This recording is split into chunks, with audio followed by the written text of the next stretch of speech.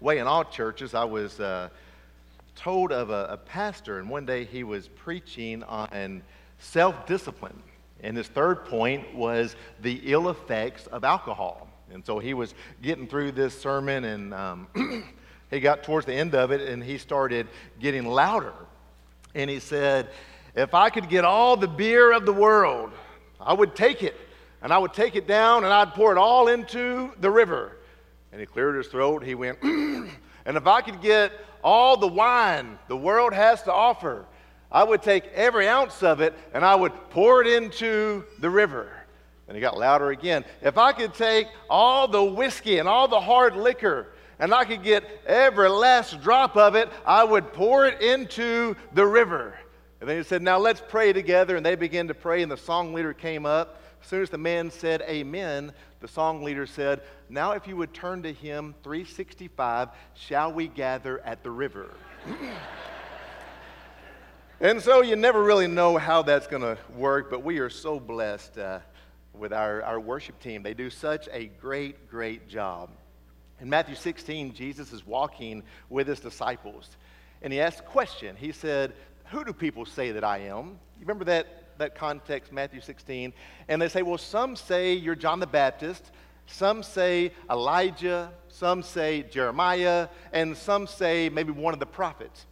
And they keep walking, and then Jesus looks at them directly and says, but who do you say that I am? I believe that's the most important question that we will ever be asked. And listen, every one of us will answer that question. Who do you say that Jesus is? Because I'm convinced the way that we see Jesus will affect the way that we live our life. And there are a lot of folks who have these misconceptions of who Jesus is. And that's true even in our day. Do you realize that there's a lot of folks and even a lot of mainline denominations, and they go through their Bible and they find pages they like and they read those, and it's almost as if the pages they don't like, they rip out of their Bibles. And what we see is that instead of becoming more like Jesus, a lot of times we try to make Jesus more like us. And when we do that, we will not reach the potential that God has for us. When we try to make Jesus into this 21st century American, we become less like him. When we manipulate the Bible to make it say what we want it to say, and that's happening all around us with the sexual revolution, and then the homosexual revolution, the LGBTQ plus, I don't know where it ends, all that movement, what we see is that we're taking the Word of God and we say, I know it looks like it says this, but it doesn't really say this, so let me manipulate it and make it say what I want it to say. And that is a really negative reality that we live in. A lot of folks look to Jesus and they say, well, he is a great teacher, and that's true. He is a man of great wisdom, and that's true. They say, well, he is a man that was a great, great leader. He changed the world, and that's true. Even other religions, they recognize Jesus. To the Muslims, he is a great prophet of Allah. He is second only to Muhammad. In Hinduism, he is a mystic that gives you some higher level of spiritual revelation. To the Mormons, he is the brother of Satan. You can look into that. To the Jehovah's Witnesses, he is a created, exalted being. Namely, he is Michael the Archangel. To those who preach a prosperity gospel, he is the method and he is the means that you can attain great wealth, great health, and great prosperity. So you do your part and he will do his part. There's a lot of misconceptions, but as we're going through the book of Luke, and that's where you can start going to, Luke chapter 4. As we're going through the book of Luke, one thing that I want us to focus on is who is Jesus? Not our preconceived notions, but what does the Bible tell us about Jesus? What about the man Jesus? What about God in the flesh, Jesus? What about the work of the Lord Jesus Christ? Because the greater we know Jesus, the greater our life will be transformed and we will advance the kingdom of God. And so this morning, gosh, the day doesn't go by that quick, does it? This morning, what does the work of Jesus include? Look at Luke chapter 4, beginning in verse 15. Luke chapter 4, beginning in verse 15. And stand with me as we read. It says, "And he taught in their synagogues, being glorified by all. And he came to Nazareth, where he had been brought up, and as was his custom, he went to the synagogue on the Sabbath day. And he stood up to read. And the scroll of the prophet Isaiah was given to him, and he unrolled the scroll. He found the place where it was written." Lord God, we are so thankful to be here today. Thank you for the wonderful time of worship. Now, Lord, as we open up your word, I pray that you will speak to our hearts. I pray you will challenge us. I pray that we will draw closer to you. We ask this in the name of Jesus. Amen. The work of Jesus, the first thing I want you to see is that it involves the gathering. It involves the gathering. As Luke is telling of the life and the ministry of Jesus, the first place mentioned, the first place that Jesus visits. Remember, we just had the baptism in chapter 3. Early in chapter 4, we saw the temptation of Jesus. Now he's going out to begin his ministry. And the first place that is mentioned is the synagogue. It says that he went into various synagogues. Now, what is a synagogue? Synagogue just means the assembling or the assembly of the people. The assembling or the assembly of the people. Synagogues began about 500 to 600 years before Christ. When the Babylonians came in, the temple was destroyed. Many of these Jewish folks were found dispersed. They were in exile. They were unable to engage in worship as they were used to, and so they began to make these synagogues. Now, to have a synagogue, you had to have at least 10 adult male believers. And those families would come together and they would develop a synagogue. And that went from 500 years before Christ all the way up until the day of Christ that we're reading about today. Did you know that in the day of Jesus, historians tell us there were over 400 synagogues in the region? There were lots of them. Now, some of those would be just separate rooms in a home. But in a larger city, there would be a total house of worship. For example, in Capernaum, there was a synagogue that was set apart for a large gathering for worship. And so they would meet in the synagogue on the Sabbath, and when they met, they would have a time of personal prayer. They would have a time of corporate prayer together. They would have a time to recite scriptures from the law and the prophets. And then they would have a time of preaching, of taking the word of God and explaining that to the people. And so what Jesus did, he comes into town, and you'll notice it says he went into the synagogue as was his custom. Did you see that? He went in the synagogue as was his custom. In other words, this is what he did. He was found in the house of prayer. He was found in the house of worship. It was a large part of his life. It's something that was important to him. The first place Jesus went as he began his ministry was into what we would call the church. And when I thought about that, it made me think about the priority of the church. The priority of the church. I want you to think about this question. Have you noticed that in our day, there is less and less of a priority placed upon the church? Think about that. Do you agree with that? Do you see that around you? That in our current day, there is less emphasis, there is less of a priority placed upon the church. I went in this week on my computer, I went to Google, and I typed in the word church, and then I went to news articles and I ran a search. I wanted to see some of the headlines that came up when I typed in church, and this is what I found. The Washington Post, it had a headline called The Great De-Churching. The Great De-Churching. I don't know if that's a word, but that's their headline. The Atlantic, Why So Many People Have Stopped Going to Church. The Wall Street Journal, Why Sunday Attendance is in Decline. And even the Longview News Journal recently ran an article entitled Christianity in Decline. The news is all around us. We're not surprised by this. You don't have surprise on your face. You realize it. You've seen it happening for years and for decades now. Did you realize that in the year 2020, for the first time in the history of our nation, less than 50% of people hold a church membership? First time in our nation. A recent poll suggested that on a given Sunday, less than 30% of adult Americans are found in a house of worship. The decline is all around us, and we've got to realize that, because can we just acknowledge that we have been blessed here at Woodland Hills? We acknowledge that. Many of you, Vernon, you've been here a long time. You remember when we came to church with a hammer and we tore down walls all the time. Denise, you and Kenneth, you know what I'm talking about.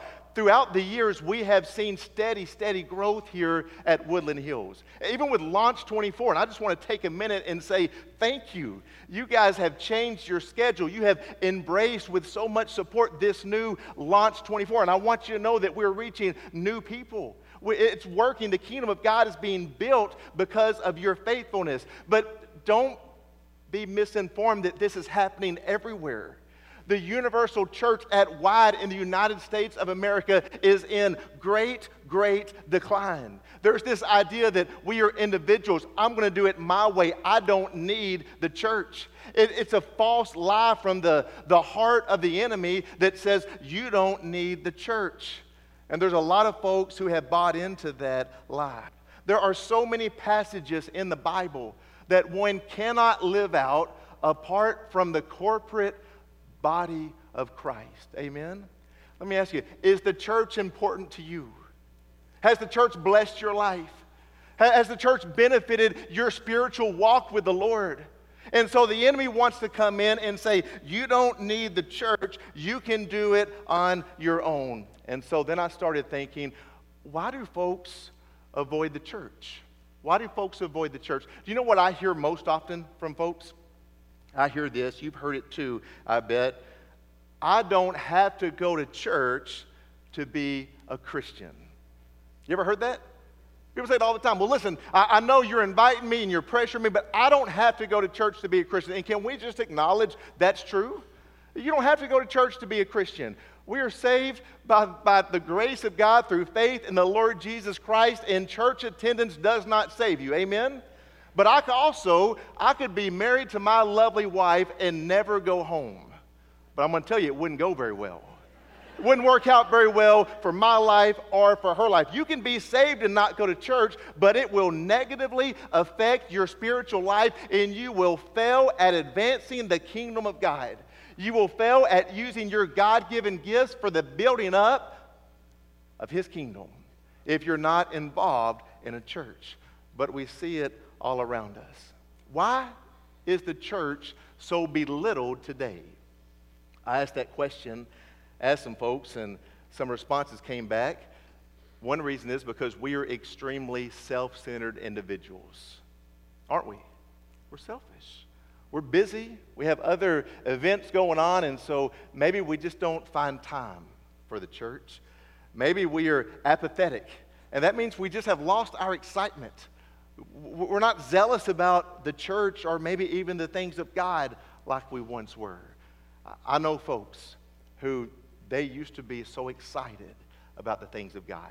They couldn't wait to come and to worship and to sing the songs and to open up the Word and to study it. And they would come back on Sunday nights and Wednesday nights, and they would have Bible studies, and it was a major part of their life. But as the years have gone by, they've lost that excitement. They've lost that zeal. They're not nearly as passionate as they once were. And maybe you look at your heart, and it could be that you see some of that happening in your life. Maybe folks don't get involved because they're afraid they won't fit in. They'll be judged. People won't accept me into it. I won't develop deep relationships at the church. It's brought to my attention that maybe it's generational. Maybe there's a youth exodus, that we're not pouring Jesus into the lives of our young folks, and so as they get older, they begin to abandon the church. We've got to realize that there's something going on. There's something that's not good going on, and we come up with all sorts of excuses. We say, well, I don't like the style of music they sing. You ever heard that? I don't like the room because it's either too cold or it's too hot. Can I tell you what text I get more than anything else on a Sunday morning? Because one of my glorious jobs around here at Woodland Hills is being in control of the thermostats, okay? And I do not get text on Sunday morning saying, praise God, it's going to be a good day. I don't get text on Sunday morning saying, hey, we're praying for the Lord to work in a mighty way. I get 10 text messages every Sunday morning saying it's either too cold or it's either too hot. And so we live that. We experience that. Or maybe the preacher's boring. You ever sat in a service and you wanted to poke your eyeball out because it was so boring? I know you have, right? I preached some of those. I know what it's like. We do that. And so we have these excuses. It reminds me of a lady who was visiting, and she came in and she was met by an usher, and the usher said, hey, we're so glad you're here with us. Where would you like to sit? And the older lady said, I want to go right to the front, right on the front pew, right in the center. And the man shook his head and said, hey, can I help you out? You don't want to sit front and center. And she said, well, why not? And he said, because our preacher is so boring, he will put you to sleep. You want to sit at the back. And she said, sir, do you know who I am? He said, no. She said, well, I am the preacher's mama, and you have greatly offended me. And the guy looked back and he said, ma'am, do you know who I am? And she said, no. He said, good. And he ran off as quickly as he could. Maybe the sermon is boring. Maybe the preacher doesn't keep your attention. Maybe there's all these reasons, and there are some reasons, but listen to me, they're just excuses. It's all it is. It's just an excuse. It's not about me. It's not about you. It's not about if it's the song that we like. It's not about all of our preferences. It's not about the color of the carpet or the paint on the wall or any of that. It's all about Jesus. And so the Bible says that Jesus on the Sabbath, he went into the synagogue because that was his custom. That's what he did. When you're involved in a church, you're not a spectator. It's not something that you come in and you just sit down and you watch. You get involved with a family. Anybody here, do you have great relationships in the church? Some of your closest friends are in the church, people that you love, people that you care for, people who would fight for you. They are found in the church. That's what the family of God is to be. And there's this new idea that you go into a church and you go in 3 minutes late, you sit towards the back. During that closing prayer, you slip out. You don't talk to anybody. You don't meet anybody. That's not what the church is. The church is where we build relationships together. We get to know each other, and we go out into the world to advance the kingdom of God together.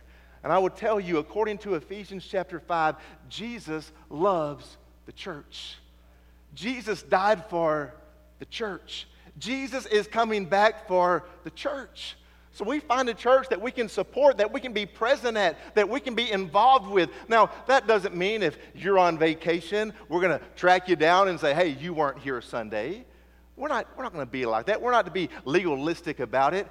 But listen, we're going to find our home in the church. So I see that he went to the synagogue. That's where he was. But then I also see something else. Look at verses 16 and 17. Verses 16 and 17. It says, and he came to Nazareth, where he had been brought up, and as was his custom, he went to the synagogue on the Sabbath day. He stood up to read. That's why we stand.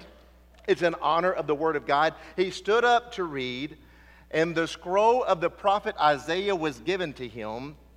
He unrolled the scroll, and he found the place where it was written, and then he begins to read from Isaiah. Now, you'll notice he goes to the church, but when he's at the church or the synagogue, the priority is on, check this out, the priority is on the Word of God. He goes into the synagogue, he takes the scroll, he opens it up, he reads from Isaiah, and then he begins to preach on Isaiah. What you'll find in a lot of churches today is that preaching is becoming less and less and less. There are many churches today, and as builders come in, they build, and no longer is there a pulpit front and center. Do you know why we have this front and center? Because it reminds us that we are gathered together to open up the Word of God and to hear from God. That's what it reminds us. And there's a lot of churches that there's no longer any of this deep biblical preaching. That's why it's been said that American theology is 3,000 miles wide and half an inch deep. There's no depth to it. Can I tell you what you need? You don't need my opinion. You don't need my tips for how you can live a successful life. You don't need me to get up here and entertain you. You don't need a comedian. You don't need me to tell you how you can turn all your Mondays into Fridays. You don't need me to tell you how you can live your best life now.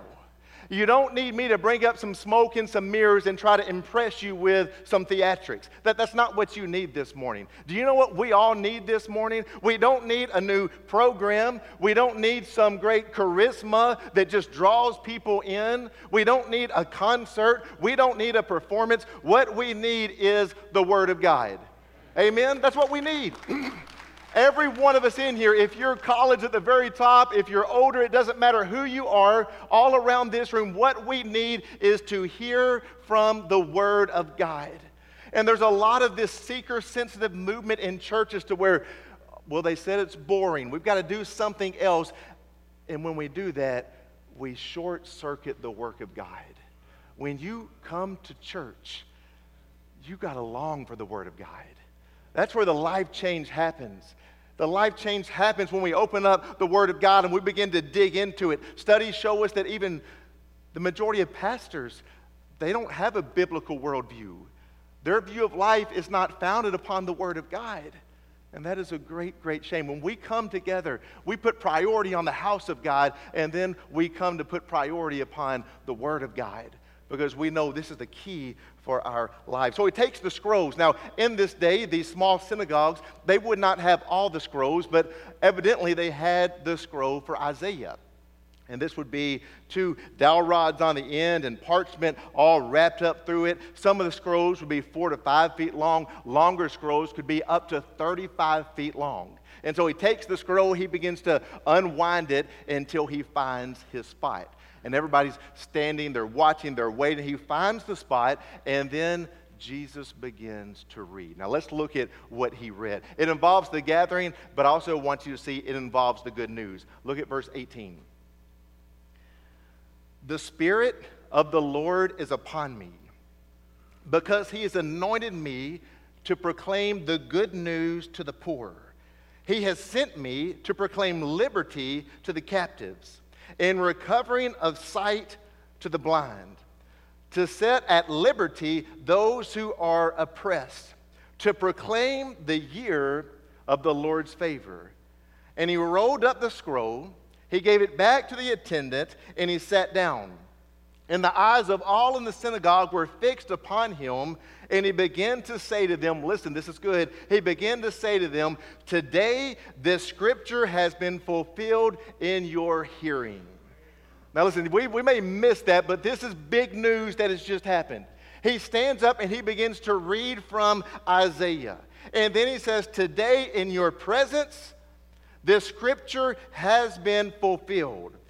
Up until this point, they had been waiting for the coming Messiah. The entire Old Testament, if you look at it, it is pointing towards the coming Messiah, the coming Savior of the world. We are longing with great anticipation for Jesus. We realize that sin has come into the world and it has brought death. We see the effects of sin. We are longing for the day that the Messiah will come and he will set all of this right. And Isaiah is pointing to the coming Messiah. He's pointing to the great day that the great reversal will happen. There will be redemption. There will be reconciliation. The goodness is coming. And Jesus says, today in your presence, this has happened. And when he says that, Jesus says, I am the one anointed in the Spirit. I am the one who is bringing you the good news. I am bringing you a new age for humanity. I am the anointed one. I am the Messiah. I am the servant of the Lord. I'm the one who's going to fulfill what you have been waiting for so long. I'm the one who's going to bring salvation of God and free those who are suffering. Now, when he reads from Isaiah, there are some points that we've got to go through real quickly. I realize it's 10:15. Let's put our running shoes on. Let's look through this, okay? Number one, he says, good news to the poor. I bring good news to the poor. And that could be referring to the outsiders. It could be referring to those in poverty. It could be referring to those who, by the view of culture, they are outside the realm of the reach of God. But Jesus says, I brought good news to the poor. Do you realize that when Jesus was walking, he spent lots of time with tax collectors and sinners? He spent a lot of time with the outcast. He spent a lot of times with the ones that the religious folks wanted nothing to do with. But Jesus, at the beginning of his ministry, he says, I bring good news to the poor. You may feel like you are unimportant to everybody else, but you are important to the Lord Jesus Christ. Amen? You may not have many folks calling you, checking on you, coming by to see you, but when it comes to the King of Kings and the Lord of Lords, he looks to you and he says, I see great value in you. I see great value in your life. I have come not just to bring good news to the rich or the wealthy or the popular, but I came for the poor. But even more so than that, there's the idea of being poor in spirit. Listen, you may have a lot of money this morning. You may be very wealthy this morning, but you can still be very poor. I came for the poor in spirit. Matthew 5:3, it says, blessed are the poor in spirit, for theirs is the kingdom of heaven. You cannot be saved until you know that you're lost. You cannot be saved until you realize that there's nothing that you can do to be right with God. When you're poor in spirit, it means that you look at your life and you say, man, I've messed up. I am so sinful. I'm so broken.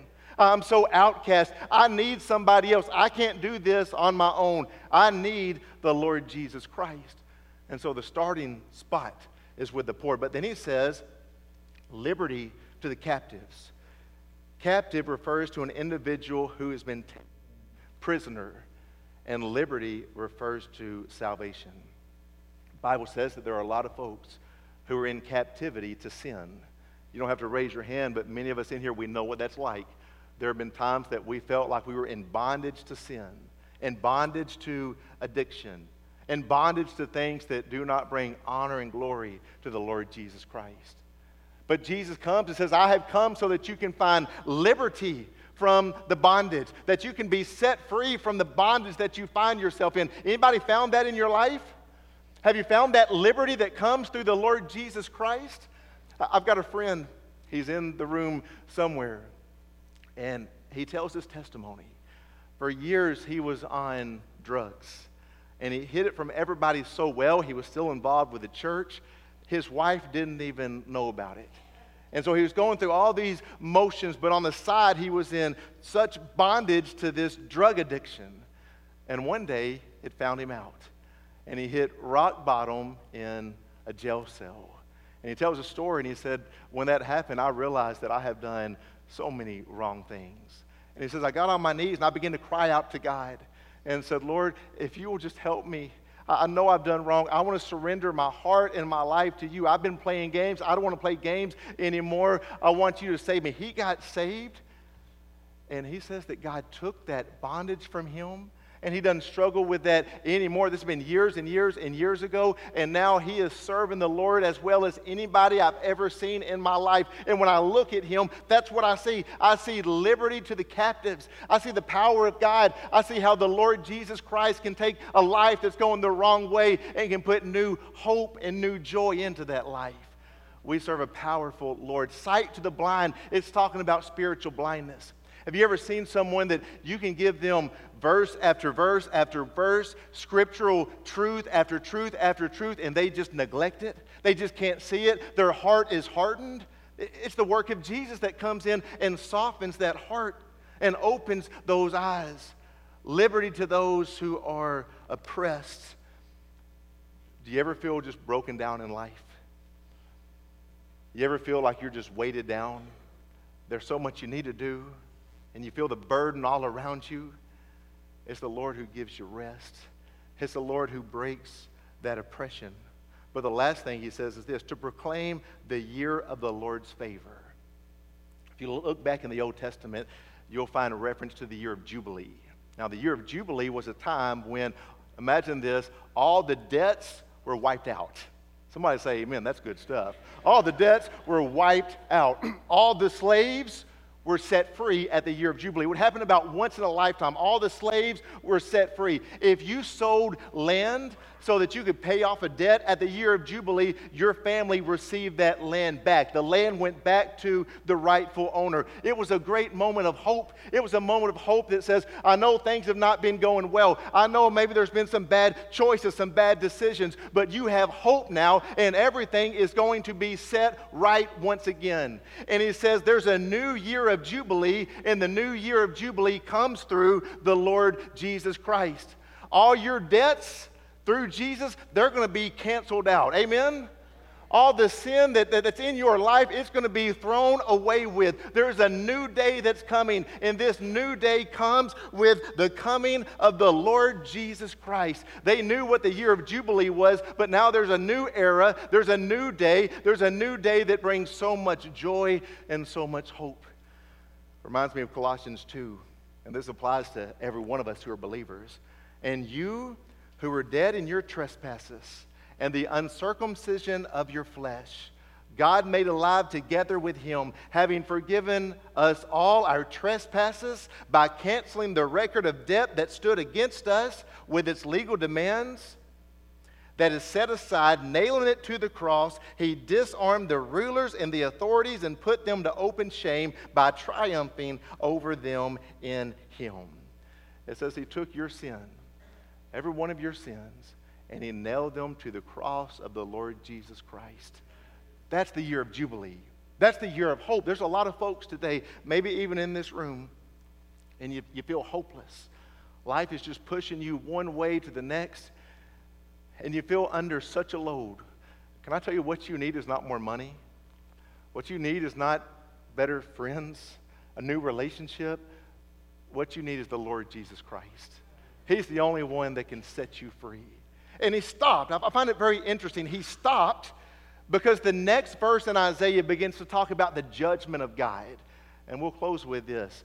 I'm reminded that we're in this day of grace right now, but judgment's coming. Judgment's coming. So it's as if he got to the comma halfway through the thought. He's reading in Isaiah, and they expect him to continue, but he stops. He rolls up the scroll. He gives it back to the attendant, and then he begins to teach. And he says, this is me. I'm the one you've been waiting for. But they would know the reminder is that judgment is next. Hebrews 3, it says, today, if you hear his voice, do not harden your hearts as in the rebellion. There's a lot of folks who plan one day to do great things for the kingdom of God. One day, I'm going to get my priorities lined up. One day, I'm going to live my life in a way that counts. One day, I'm going to do this, that, or the other. But the Bible reminds us, today is the day of salvation. You can't put it off. I don't know what tomorrow holds, and you don't either. All that we have is today. All that we have is in this moment. If we're going to advance the kingdom of God, we must focus on today. Let me ask you to close your eyes and bow your head. We've seen a couple of things today. One we saw, there's got to be a priority on the church. Maybe for you, you look at your life and you say, you know, I've kind of lost my zeal. I've lost my passion. I've made lots of excuses, and I need to make some changes. Maybe you're looking for a church home to join, church membership. That's pretty important. We'd love to have you right here. Maybe you look at it and you say, I've lost my priority on the Word of God. I don't spend as much time in the Word of God. And the Lord's challenged me that I need to focus on His Word even to a deeper level. But maybe you just need some time to think about who Jesus is, what He's done for your life. Let me read it again. He anointed me to proclaim good news to the poor. He sent me to proclaim liberty to the captives and the recovering of sight to the blind, to set at liberty those who are oppressed, to proclaim the year of the Lord's favor. Take a moment and thank God for that in your heart. Thank you, Lord, for what you've done. Thank you for the hope that you give me. Lord, we are grateful. We pray that what you've called us to do, Lord, we will respond in faith this morning. God, today is the day. Let our hearts not to be hardened, God. So in the name of Jesus we pray. Amen. Stand with us. Let's sing together. I hear the Savior say, thy strength indeed is small. Child of weakness, watch and pray. Find in me thine all in all.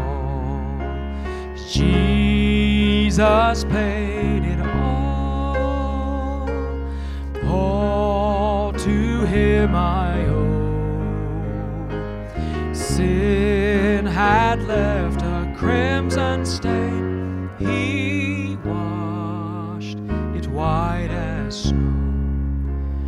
Lord, now indeed I find thy power and thine alone can change the leper's spots and melt the heart of me. 'Cause Jesus paid it all to him I owe. Sin had left crimson stain, he washed white as snow. And when before the throne I stand in him complete, Jesus died my soul to save. My lips shall still repeat,